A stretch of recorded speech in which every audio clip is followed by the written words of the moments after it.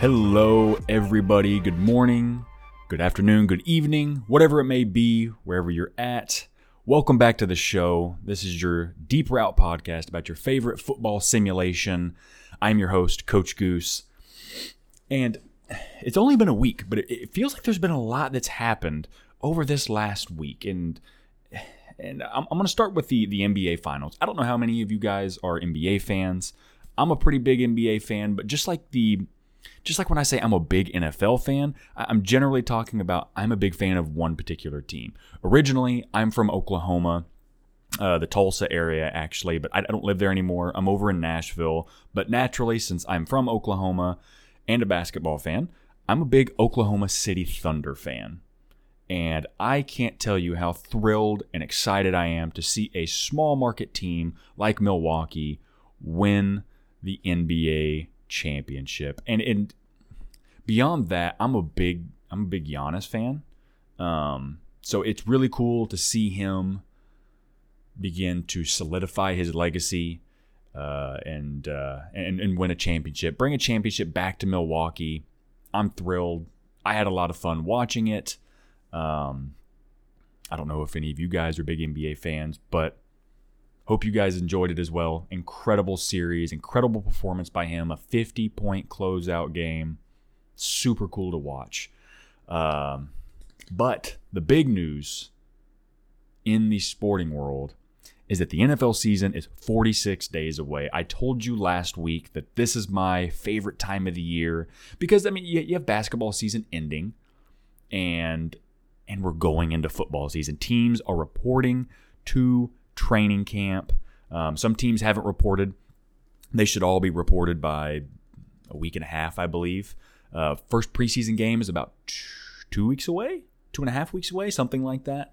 I'm thrilled. I'm about to start eating up all of the NFL news that I can. I'm a part of another message board. So like I mentioned, I'm a Bengals fan. So I'm part of a Bengals message board. And it gets dark over the off season, guys. It gets pretty dark because we're already bad, and there's not much to talk about when you get into the dead zone of the NFL year. So I'm ready for that to end. I'm ready to see some football, and I'm going to be eating up preseason. Thrilled. And talking about thrills, here's the agenda that we have today. We are at the end of the regular season for 21-21 for League 21. We're going to be talking about the regular season awards from me. So I'm going to just go over my picks for MVP, Offensive Player of the Year, and Defensive Player of the Year. I'm going to discuss some rookies that I like. I didn't do a Rookie of the Year. It's really hard. You can't go and look at a list and filter for guys who are on their first season. So I didn't take the time to go through and do all of that. We're going to go over the official league awards. So the Deep Route actually has official league awards. I'm sure all of you know that, but we'll take a peek through those and look at those selections. Then we're going to talk about the playoffs and discuss the matchups. So we're going to look at league rankings and look at individual player matchups and see if we can find some interesting things to pay attention to for wild card weekend. And then we're going to talk about Conway breaking the passing touchdown record for the height change era. Teams who are on the cusp. So we're going to look at some upcoming teams that were really competitive this season. Maybe the ball didn't go their way every single time, but they look really, really tough. And I think with certain moves, they could be very competitive next season, make the playoffs. We'll talk about those. And then finally, we're going to end it with favorite moments from this past season. There were a few games that were just crazy, mind-boggling, unique finishes, or just unique entire game. We'll talk about those and finish it out there. So, to begin, let's talk about League MVP. This was something that I spoke about at the halfway junction. I spoke about this last week when we were talking about mid-season performances and how there were some players that were really kind of narrowing down their chances for winning an MVP or Offensive Player of the Year, Defensive Player of the Year. And for MVP, it was down to Conway and Daniel Pyatt. I'd mentioned that someone like Arthur Martell was kind of a dark horse. The team would have to go undefeated, or he would have to have some really big performances in the second half of the season in order to propel him there. He didn't do that. So Arthur Martell is not a part of this conversation. It's down to Gerald Conway and Daniel Pyatt. And for me personally, you might have, I know that Playa does his Playa Awards, so you might have some different sources here. But for me, the league MVP of League 21 is Daniel Pyatt. And it was a really close race until the end of the season. I mean, Freight Train just never lost. And so I'm actually recording this about 30 minutes before the final game of the season runs. So I'm not going to see if Freight Train completes their perfect season. For me, it doesn't really matter. He's benched anyways. The Freight Train is sitting their starters, so and it's not going to affect their seeding at all. Freight Train is currently 15-0. Daniel Pyatt has thrown for over 5,000 yards and 43 touchdowns on absolutely ridiculous efficiency. 103 quarterback rating, which in the current code, in the current era, is pretty ridiculous. So Daniel Pyatt is the selection for me. And so I mentioned that it became clear when Freight Train just never lost. But I would actually say that there was a 3-game span where it really solidified Daniel Pyatt as the MVP.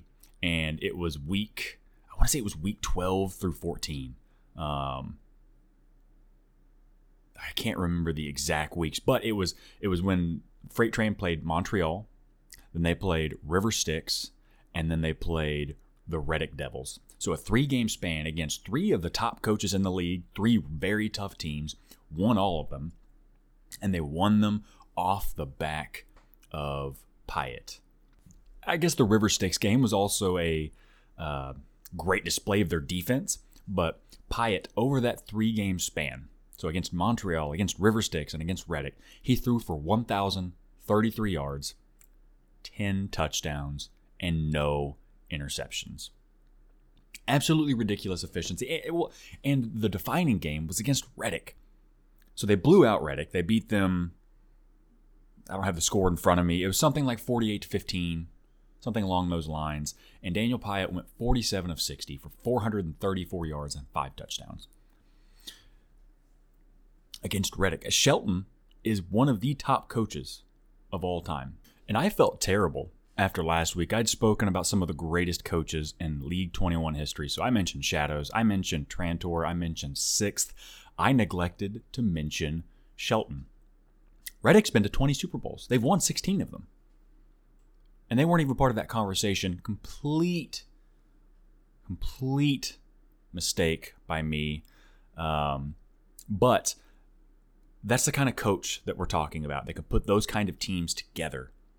And Daniel Pyatt waltzed right into Reddick and dropped 439 yards, 5 touchdowns on him. Earlier I said 434. I want to make sure Daniel Pyatt gets every single bit of credit that he deserves. 439 yards, not 434. Ridiculous. So he is, congratulations.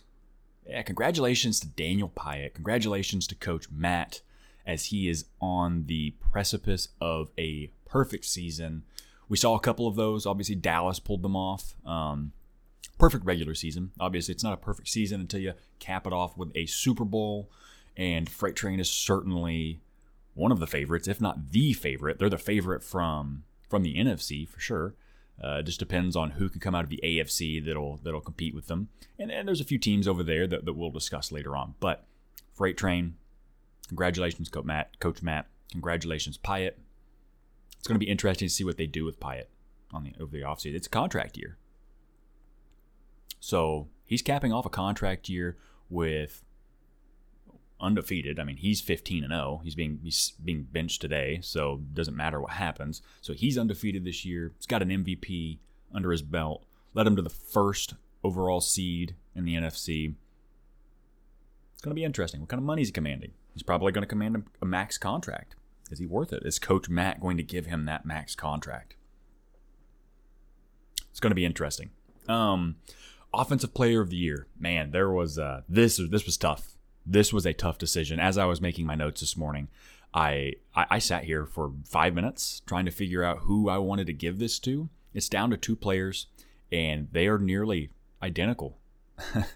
And the teams are nearly identical. I don't know who to give this. I didn't know who to give this to. I ended up just defaulting to fame, whoever had the most fame.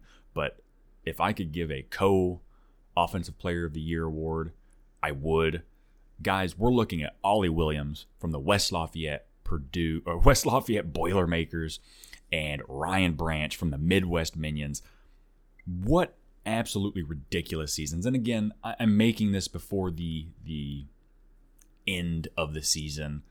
So it's completely possible that one of these guys has a wonderful season finale and they really separate themselves from the rest of the pack and from each other. I didn't want to wait until 8:30 to start recording. So we're going at it with Week 15 stats. Ollie Williams and Ryan Branch both have over 2,000 yards. Ollie Williams has 2,045 yards. I want to say Ryan Branch has 2,023 yards. They both have 13 drops. They both have 16 touchdowns. Both of their teams have 11 wins. Ollie Williams has a slight lead in fame, so I gave it to Ollie Williams. But man, you cannot go wrong. You can't go wrong with either one of these players. Absolutely phenomenal seasons. And we've talked about Ollie Williams before, how incredible he is. He actually was a huge reason why West Lafayette beat me when we played in, I want to say it was Week 10. I don't have it in front of me at the moment, but Ollie Williams absolutely cooked Arthur Hack, and I view Hack as one of the top corners in the league. He burned him 170 some odd yards, absolutely torched him. So congratulations to Ollie Williams and Coach Nil. But I also have to give some congrats to Coach JRD, Ryan Branch. That offense is just humming, and Ryan Branch is the catalyst for that offense. And they have Kevin Aiken too. So, but either way, Ryan Branch is absolutely ridiculous. I wish I could give out a double-sided Offensive Player of the Year award because both of these players deserve it. Phenomenal seasons. Defensive Player of the Year. This one was a little bit easier. There's several players that you can make a case for. But for me, I had to select Brinson out of River Styx. Reason being is River Styx has one of the best defenses in the league, certainly one of the best pass defenses. They're actually a top 3 pass defense. And Brinson had 6 interceptions on a defense that had 8 interceptions total. This guy was their turnover machine on the defense, and he helped them win some big games down the stretch. River Styx played at Richmond, and they beat him by 1 touchdown, 28-21, phenomenal game. And Brinson was a big part of that. He intercepted Conway. And you can make the argument that, well, that interception didn't do anything because River Styx didn't go score off of that. But it's a turnover nonetheless. It took away a scoring opportunity from Richmond and gave River Styx their offense, gave them wonderful field position. So congratulations to Andrew Brinson. Another phenomenal season, and there were several other players that you could really make strong arguments for that could have won this award. Michael Gifford was one. Clarence Newbill was another one. Clarence Newbill had an absolutely crazy season, 72 passes defense. He had 3 interceptions with 2 return touchdowns. What ended up pushing Brinson over the edge for me was his interception totals, 1. And how important he was to that defense. Excuse me. River Styx, like I mentioned in the last episode, they're known for having a incredibly tough defense, and they did this year. They had one of the top defenses in the league. They certainly had one of the top pass defenses in the league, and Nashville did not. Their defense was a little on the weaker side. Now, Newbill played a big part in that. I guess, played a big part in them being as strong as they were, but it was an overall defensive performance that really pushed Brinson over the edge for me, if that makes sense. Clarence Newell had a wonderful season. Michael Gifford had a wonderful season. By the notes that I had, Arthur Hack of the Oklahoma Outlaws was up there. I would have considered him a dark horse. It would have been a little bit surprising if he came out and won it, because he didn't have the turnovers that I was really looking for. So Brinson takes it home. Congratulations to Coach Tran and Brinson. Very well deserved in a wonderful way to cap off your season. Finally, I want to talk about Rookie of the Year. I didn't do Rookie of the Year because it's just tough. I can't go filter for guys who are in their rookie season. But there are a couple of rookies that I really want to talk about. And it's the number 1 and number 2 picks. We're going to talk about Workman over in Dallas and Hills over in Leonia. I love the way that the draft went, and I think that these picks were phenomenal just because of the value that interior offensive linemen are going to bring you. They're hard to find.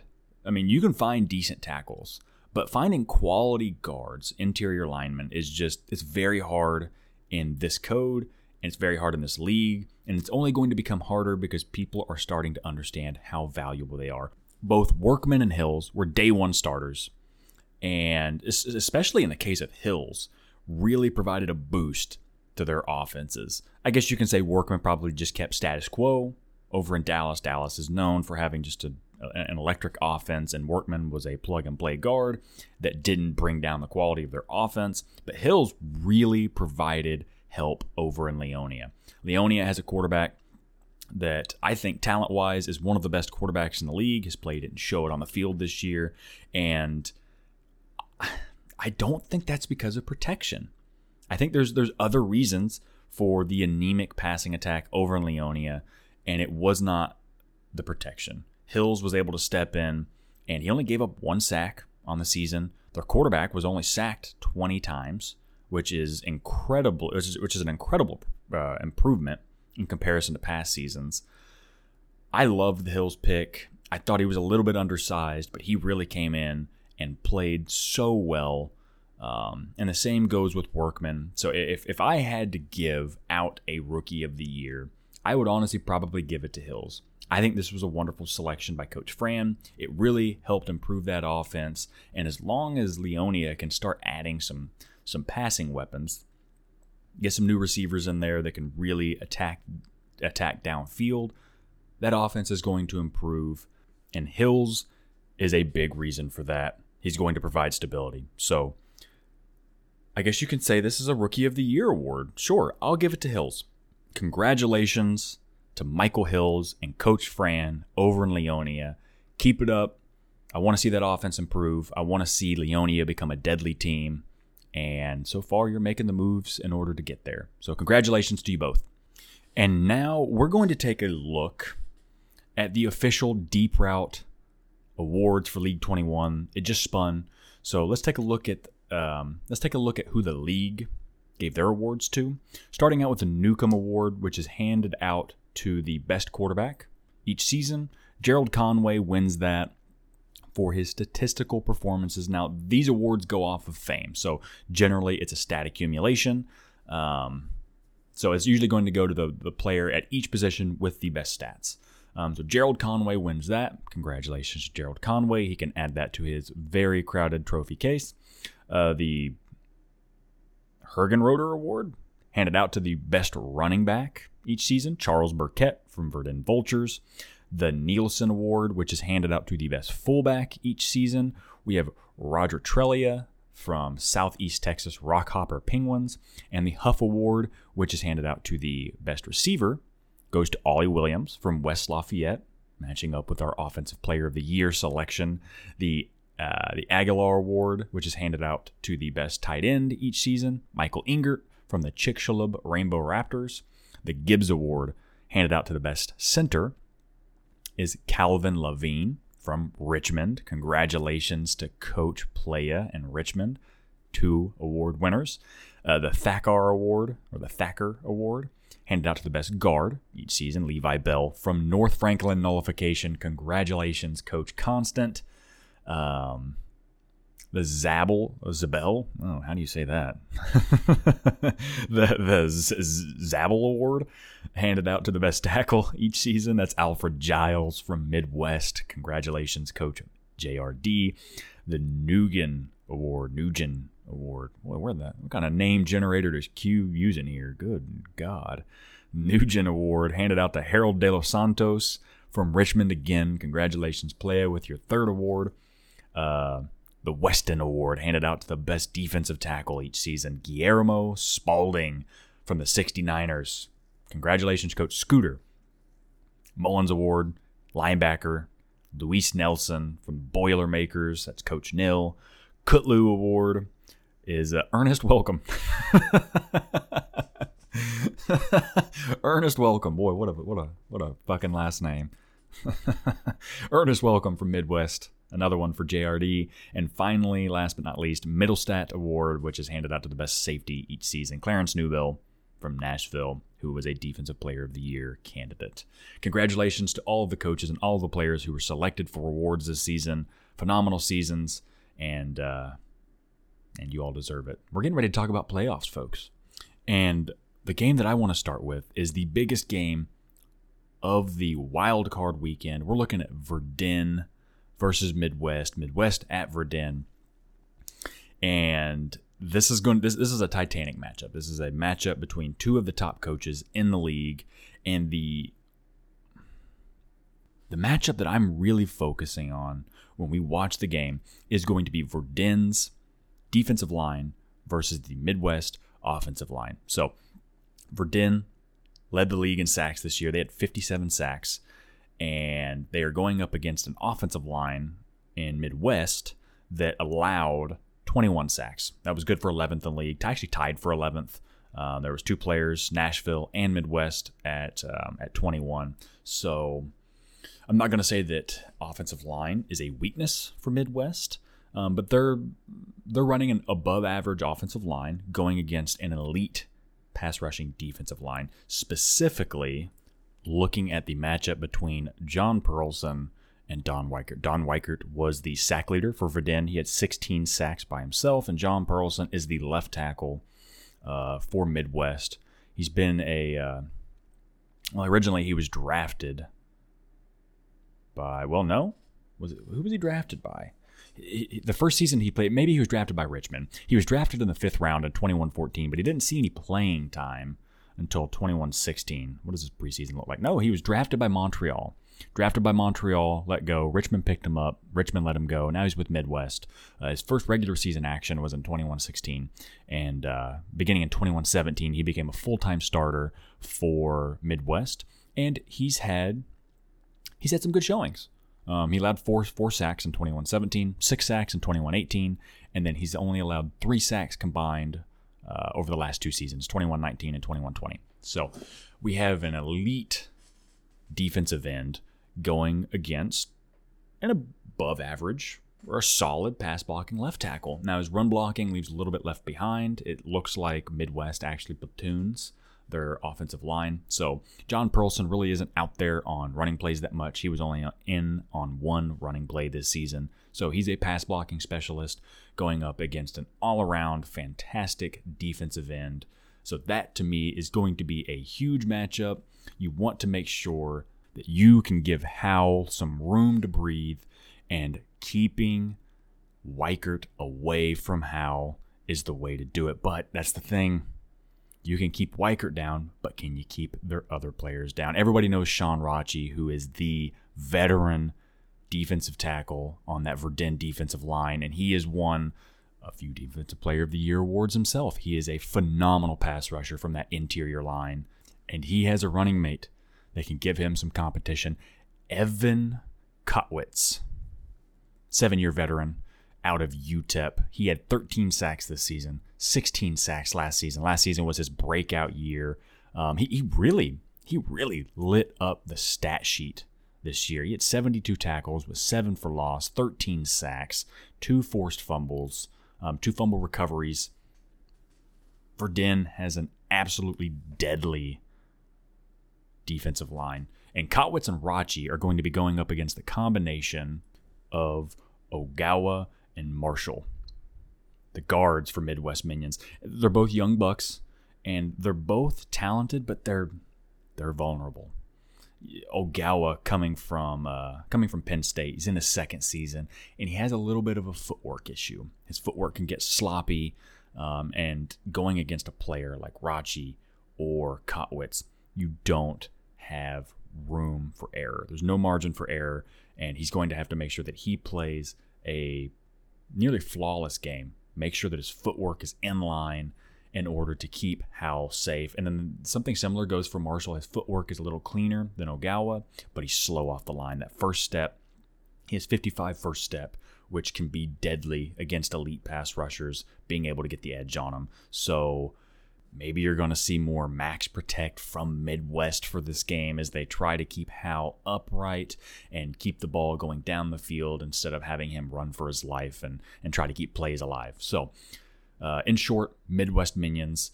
And for Den Vultures, I'm looking at for Den's defensive line versus Midwest's offensive line. It's a story between elite pass rushing talents and above average pass blocking talents. So it's going to be who can come up with a better game plan, and then on the day of, who can execute it better. So really looking forward to that matchup. Next, let's talk about the River Styx Reapers versus the West Lafayette Boilermakers. And for me, there's one very precise matchup that I'm looking forward to, and that's going to be reigning Offensive Player of the Year, Ollie Williams, versus Merle Citarella, corner from River Styx. Merle is, so like I'd mentioned, I will run, at the end of the year, I run this statistic, I guess. It would be maybe called an advanced statistic. I don't know how valuable it actually is. Usually I'll use it for awards. It is kind of time consuming, so I wasn't able to do it this time. But Merle has been a corner that has really been towards the top of those rankings every year that I've ran them. He's a incredibly athletic player, very fast, great size, very experienced. He's a veteran. He's been in the league this is his 8th year. So he's very familiar, and he's been at River Styx the entire time. So he's very familiar with that defensive system, and he works very well there. As far as, he's their corner 2. So if you're talking about corner 2s in the league, he's certainly up there, one of the best, and he's going to be challenged during this playoff game. And what I would look to try to get an idea of how this might go, I would look at the Richmond and River Styx game. So in the Richmond game, Merle was actually supposed to be covering Chad Green. Kind of. Tran doesn't run one specific defense. He switches it up depending on situation. So there's a little bit of cover 2, there's a little bit of man. So you're actually going to see Cusmano and Citarella both covering Chad Green. But Chad Green was held to, I say held, he had 9 catches for 104 yards. So a solid game, certainly doesn't shut him out. And in deep route, it's really hard to have shutdown corners. I'm going to expect a similar performance out of Williams. And you can even look at the matchup between Ollie Williams and Arthur Hack whenever the Boilermakers played us, the Outlaws. And Ollie Williams had a phenomenal game. He's an incredibly tough receiver to keep in check. He's very crafty. He's very fast. His routes are great, strong hands, and he's really going to present some matchup problems for that River Styx defense. Now, like I said earlier, River Styx is a top 3 pass defense. I think they're actually number 3. So, I mean, the Boilermakers, Coach Nill, he really has his work cut out for him.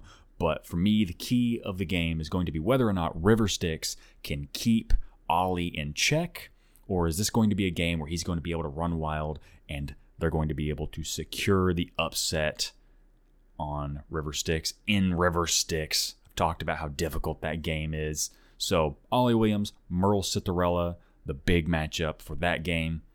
Pay attention to it. Moving over to the AFC, let's talk about Fort Wayne and Dallas. For me, there's a couple of keys here. I'll touch on one more than the other, but let's talk about the linebackers for Fort Wayne versus the running backs and tight ends for Dallas. I think that's going to be a big hole in the Fort Wayne defense. When you look at that linebacking core for Fort Wayne, they're really operating on an athleticism deficit in comparison to the matchups they're going to be going against. Really, Clifford Kendall is the only linebacker I feel comfortable putting into coverage from Fort Wayne, and Dallas comes at you in a variety of ways. They are very happy to pass to their running backs and get 6, 7, 8 yards per attempt and just march it right down the field. If you have holes in your linebacking core, Dallas will absolutely take advantage of that. And so you need smaller, faster linebackers. And while Fort Wayne does have smaller linebackers, they're lacking in speed or they're lacking in coverage ability. Clifford Kendall is the only one that I really feel comfortable with. And they're really going to have to be creative in some of the defensive sets that they bring out onto the field to try to get the matchups that they want. Otherwise, Dallas and Barlow, they're just going to throw all over the field and take those short gains and just march it right down. Dallas is an offensive powerhouse, and Fort Wayne had a solid defense this year. They really did. They were 7th in points allowed, but this is going to be the best offense that they've played all season, and it's really going to present some unique challenges for their from a game planning perspective. And then the other key that I want to touch on is Jamie Dunning, their rookie quarterback. He had a great season. First year, brand new, coming into the league, and he throws for 21 touchdowns and 3 interceptions. So he had great efficiency numbers. He just needs to grow, and Fort Wayne, Coach Gypsy just needs to continue putting talent around him in order to succeed. I saw that they signed Moulton for the playoffs, it looks like, or right before the playoffs. So they have that veteran presence within the receiving core. That's going to help him a lot. It's going to give him a reliable target as long as they can spend some time together and get their rapport down. They're going to have to spend some time working together over the next week in order to make sure that they are on the same page for this matchup against Dallas. But he's an impressive young quarterback. I think Coach Gypsy has found the quarterback of the future. It's going to be tough with his first ever playoff appearance, going against a team like Dallas, who is incredibly experienced within the playoffs, and they possess certain positional advantages. It's going to be a tough game for him, but if he can overcome that, and Gypsy can be creative with the defensive sets he brings on the field, as far as from a matchup standpoint with the running backs and the tight ends from Dallas, it's going to be an interesting game. And last but not least, let's talk about San Francisco versus Montreal. San Francisco is a team that I really didn't expect to make the playoffs. They did exactly what they needed to do. They beat Long Beach Poly by 1 point, 24-23. Great finale.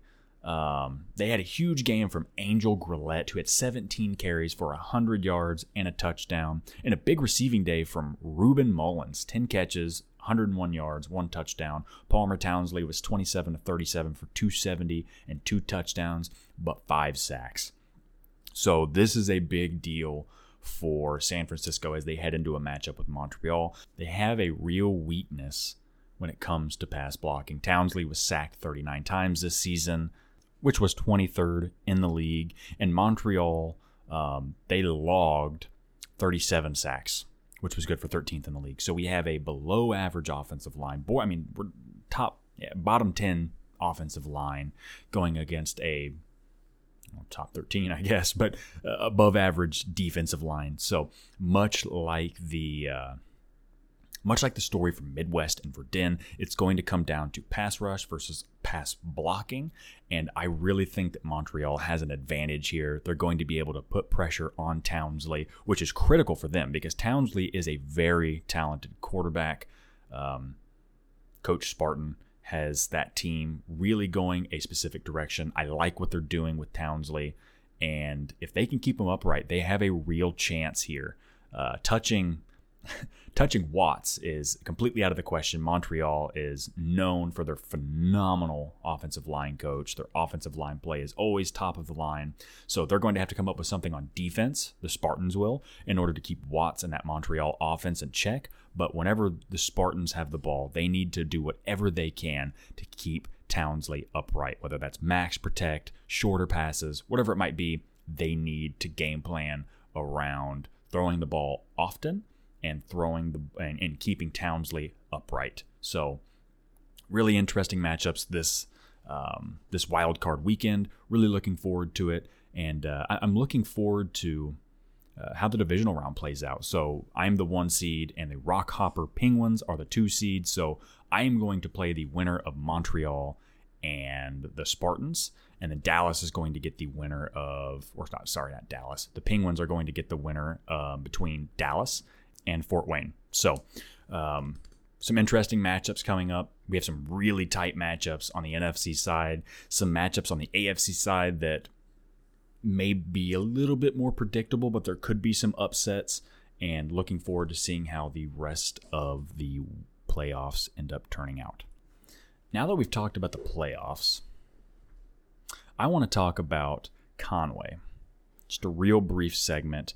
I want to give Conway my biggest round of applause as he completely shattered the height change passing touchdown record. He threw for 62 touchdowns this season, and that's been a mark that Coach Playa has really been chasing for quite some time now. He's been chasing 50 for several seasons, and he's fallen short a couple times, 49 being the highest mark that he had achieved, and then now he's jumped it from 49 all the way up to 62. I've mentioned this before, so I don't want to take up too much time, but the man is a bona fide Hall of Famer. He has it all. Big arm. He's intelligent. He's a great leader. He's clutch. Anything you could ask for, Conway's got it. And I just want to give a shout out to Conway and Coach Playa for achieving their goal. You guys deserve it. Congratulations. All right. No more Conway talk. Let's move on. Let's talk about the teams who, there's 3 teams that I want to talk about who I think are up and coming and who are right on the cusp of being perennial playoff teams, contenders. And I want to start with North Franklin Nullification. And some of you might be saying, what? They only won 4 games, but they were competitive. They were very, very competitive all season. I only beat them by 1 touchdown. It was 34-27. They only lost to the San Francisco Spartans, a playoff team, mind you. They only lost to them by 2 points. They only lost to the Penguins by 3 points. They lost to the Qs by 3 points. They lost to Verdun by 15, borderline blowout. They only lost to they beat the Jackrabbits. So this is a team that was very competitive this season. They also have they have talent on that team. Christopher Ward is their quarterback. He had a productive season, 25 touchdowns, 8 interceptions, and he's young. What is this, his 4th year? His 5th year? What are we looking at? It's his 3rd year. This is his 3rd year. And he has good receiving talent around him. Now, Timothy Bowers is in his 2nd season. James Kennedy is in his 6th. Gerald Elswick is in his 7th. This depends on how Bowers ends up improving. They may want to look at adding a little bit more receiving talent. If they don't, I understand. He's got receiving talent around him, and where I may actually focus, if you don't go with receiver, would be on the offensive line. Make sure you have that offensive line tight. Make sure that you keep adding talent, drafting guards. It looks like you do have a bit of an issue with guard, with Clay Johnson and Levi Bell, both being older players. They're on the decline. Same with your tackles, Matthew Jones, Louis Stapleton, both older players. You need to get younger. Make sure that you give Ward some pass protection. And then obviously on the defensive side of the ball, you need some more depth at corner. So I would actually put priorities on offensive line and corner, and then look to try to get some pass rushers. You did. You drafted Kenneth Matza. I forgot. Kenneth Matza, wonderful pick. I think he's going to develop into a high-quality pass rusher. So offensive line and corner, and add another receiver if you can, and that's going to become a playoff team. They were very competitive. They were spooky. I was watching the game against them when they played at the Outlaws, and I thought I was about to be upset. I thought it was about to be a bad time, folks. So North Franklin Nullification, I like them to be a quick a quickly improved team, and I look forward to seeing what Coach Constant can do to them. Next up is the Southern 69ers and the San Francisco Spartans. I'm gonna lump them into the same conversation because I think they're the same kind of team. Southern has had some success here recently. He's been to the playoffs. There was a season. I think he went like 13-3, 12-4 a few seasons ago. And then you obviously have the San Francisco Spartans, who we've already spoken about a little bit, who are making the playoffs this year. So both of these teams are very promising. They have good young quarterback talent. The 69ers actually have a couple of quarterbacks that are promising. We have Juan Parsley. Fucking hell, man. Juan Parsley and Paul Noon. Juan Parsley is a second-year player out of LSU. He was a fourth-round pick in 21-19, and then Paul Noon is a more of the veteran type. Neither one of them have incredibly strong arms, but both of them have been productive. The main thing that I would say for the 69ers is make sure that you are staying on top of your offensive line talent. Your receivers are very talented, certainly talented enough, especially adding in your tight ends. You certainly have enough receiving talent to give Parsley or Noon the weapons that they need. Just give them the protection that they need. Juan Parsley was sacked 28 times this season. Your guards, John Carter is a phenomenal guard, and he's a veteran, so he has the experience bonus. That's the kind of player that you're obviously wanting to really hold down your line. It's kind of like Michael Hills for Leonia, but you're going to want to find replacements for Curiel and Somerville. Somerville was your starter. He's in his 9th season as well. Low first step. He's going to be getting beat off of the line and really being a nuisance for your pass protection. So make sure that you upgrade those guys. Get another guy in there to go with John Carter. Your tackles are serviceable. They could use an upgrade as well. They're a little light on athleticism for my taste. And actually, from a sack allowed standpoint, that looks like where some of your issues came from. Mark Bailey gave up 3, and Matthew Falcon gave up 4. I actually really like Matthew Falcon. This season may just be an anomaly. Last season, he had over 900 pass blocking snaps, and he gave up 0 sacks. So Matthew Falcon works completely fine. You may look to upgrade Bailey, but I wouldn't say tackles are a high priority. Just get someone else in there for guard. And then San Francisco really needs to replace Blackmore and Malin Drukalo. Those guys are huge holes in your offensive line, and this goes back to the conversation of keeping Townsley upright, protect that man. You may want to add another receiver, and then they need to be looking at their secondary. Their secondary is full of veterans. John Fye, their top corner, is in his 12th season. Albert Hale, their second corner, is in his 11th season. Their nickel corner, Anton Harrell, is in his 10th season. Scott Shanks is in his 11th season as a dime, and then Bobby Ranke as the corner, the 5th corner. He's in his 9th season. San Francisco needs some youth in that secondary.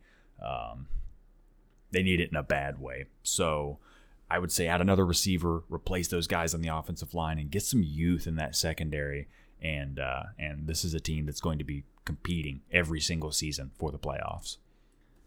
Last but not least, I want to do a quick roundup of some of my favorite moments from this past season. There were certainly some crazy games and some nail biters, and one of those was the Boilermakers versus the Outlaws. I touched on this earlier because of how well that Ollie Williams had played, but just an incredibly unique game. West Lafayette beat me 7-10, and it was a game where my offense had over 500 yards, but I only had 10 points. The absolute epitome of bend but don't break. There were some very timely turnovers. I think I had 2 fumbles. But even with those 2 fumbles, what in the absolute hell am I doing with 500 yards and only 10 points? I mean, are we driving down to the 35-yard? Well, I am very aggressive on 4th down. So more than likely what happened was, coupled with the turnovers, I probably didn't convert all of my 4th downs, and it led to a very sad game. But that was maybe not for me, maybe from a viewer perspective, that would have been a very entertaining game, watching my offense fail over and over again while racking up the big numbers.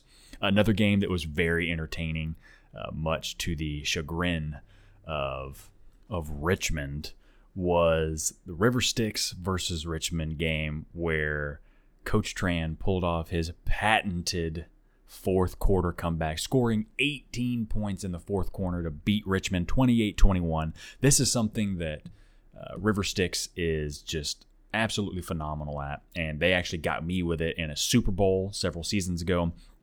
I was up 17-3. I think it was 17-3 with 4 minutes left to go. 4 minutes left in the fourth quarter. I'm up 17-3, and River Styx comes back and beats me. And they've done this several times since then. Huge fourth quarter, 18 points. Gerald Calhoun going off in the fourth quarter. Absolutely just incredibly entertaining game. That fourth quarter, it gives me flashbacks. I mean, it gives me just straight up flashbacks to the feelings that I had when I was watching that Super Bowl slip away from me. I know it frustrated Coach Playa, but very entertaining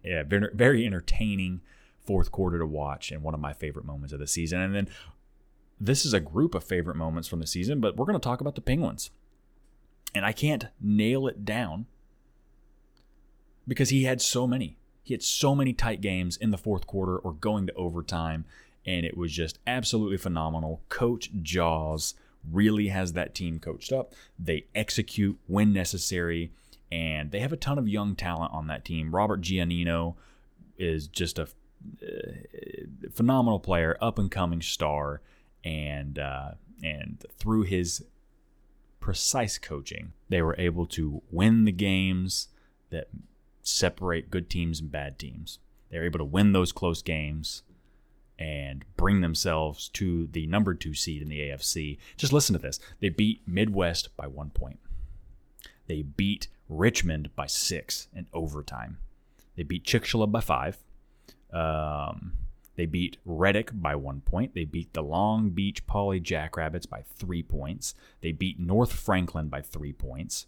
I mean, they just had these nail biters that really required precision at the end of the game, and Coach Jaws really came up with game plans, and those players executed flawlessly in order to get them those victories.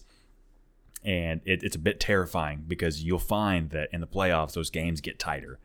And just based off of the literature that we have from this season regarding Southeast Texas, if you're in a close game with the Penguins, you'd better watch out because they have experience with it.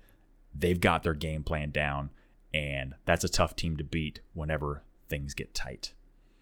Okay, guys, that wraps up episode 3 of the Deep Route podcast. Thank you so much for listening. I hope you enjoyed it. If you have any questions or if you want to make any content suggestions for the next episode, feel free to DM me. I'm always open to help.